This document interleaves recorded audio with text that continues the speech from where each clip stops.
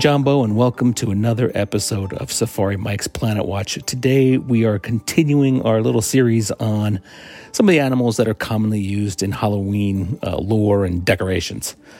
We previously done the owl, and we're going to be doing black cat soon, but today we're taking on a very well-known legendary animal, I should say, in the vampire bat. The vampire bat is related to other leaf-nosed bats and are found in Central and South America. There are actually 3 different species of vampire bat: the common, the hairy-legged, and the white-winged. All are located in South America, or Central America to South America, with being as far north as Mexico and as far south as Argentina and Chile.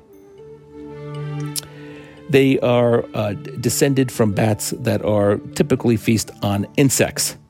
In fact, they evolved from sharp-teethed bats who in some cases went on to evolve and become insect eaters, but these initial species of bat had sharp teeth to dig into fruit. Vampire bats themselves have been around probably for about 26 million years, according to anthropologists.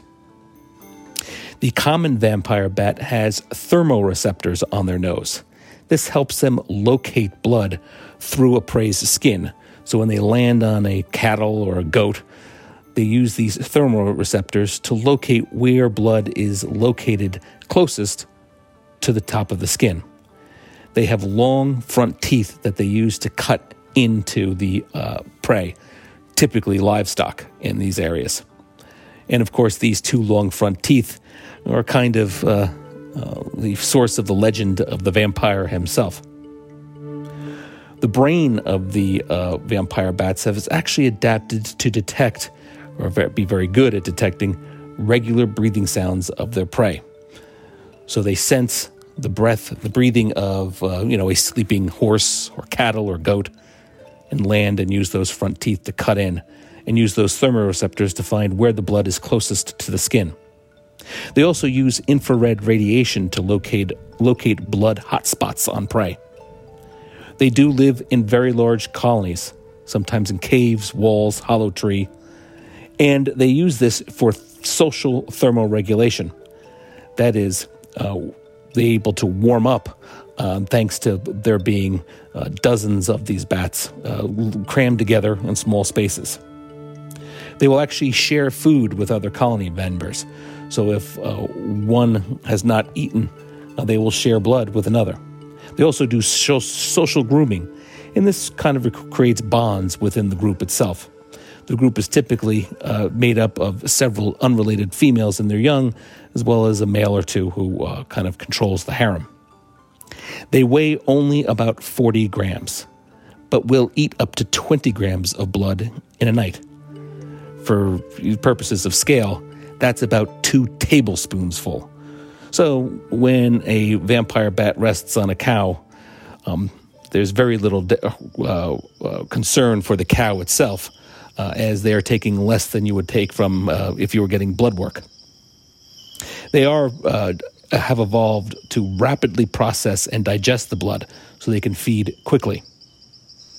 The one problem with vampire bats is that they do actually carry rabies. About 0.5% of all vampire bats carry rabies.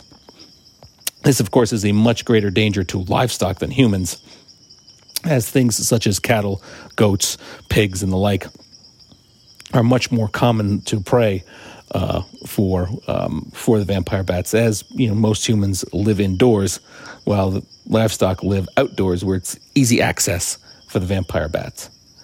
Their saliva actually prevents clotting, letting them feed quickly and without distraction of the wound closing over.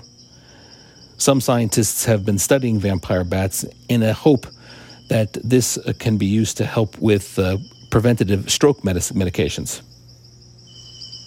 While most bats must take off from hanging upside down, the typical bat, as you know, hangs upside down in a cave and just sort of drops to begin flight. Most bats can't take off very well if they're located on the ground. That is not true for vampire bats. They are able to take off if they are lying on the ground or lying on the animal they're drinking the blood of. So that's a little bit about the vampire bat. Although it looks ferocious and fearsome, it's a little guy who barely touches humans, and the amount of blood they drink is very little. So that is today's episode of Safari Mike's Planet Watch. I recommend you take a gander over to our TeePublic store, where we are selling numerous Animal Kingdom and Animal Kingdom Lodge related t-shirts. We recently released some Animal Kingdom Lodge ones, such as Sanaa or Uzima After Dark, and I recommend you buy them. All proceeds, we don't keep a dime of any of the money we get from these t-shirts. All proceeds go to various conservation groups. Right now, we are focusing on the Grevy Zebra Trust, which is a small unit dedicated to protecting the Grevy zebra, the most endangered of all zebras. So take a look at our T-shirts, and if you buy them, all proceeds, a few bucks for each of those sales of those T-shirts goes to Grevy Zebra Trust. And I thank you, Kwaharini, and go well.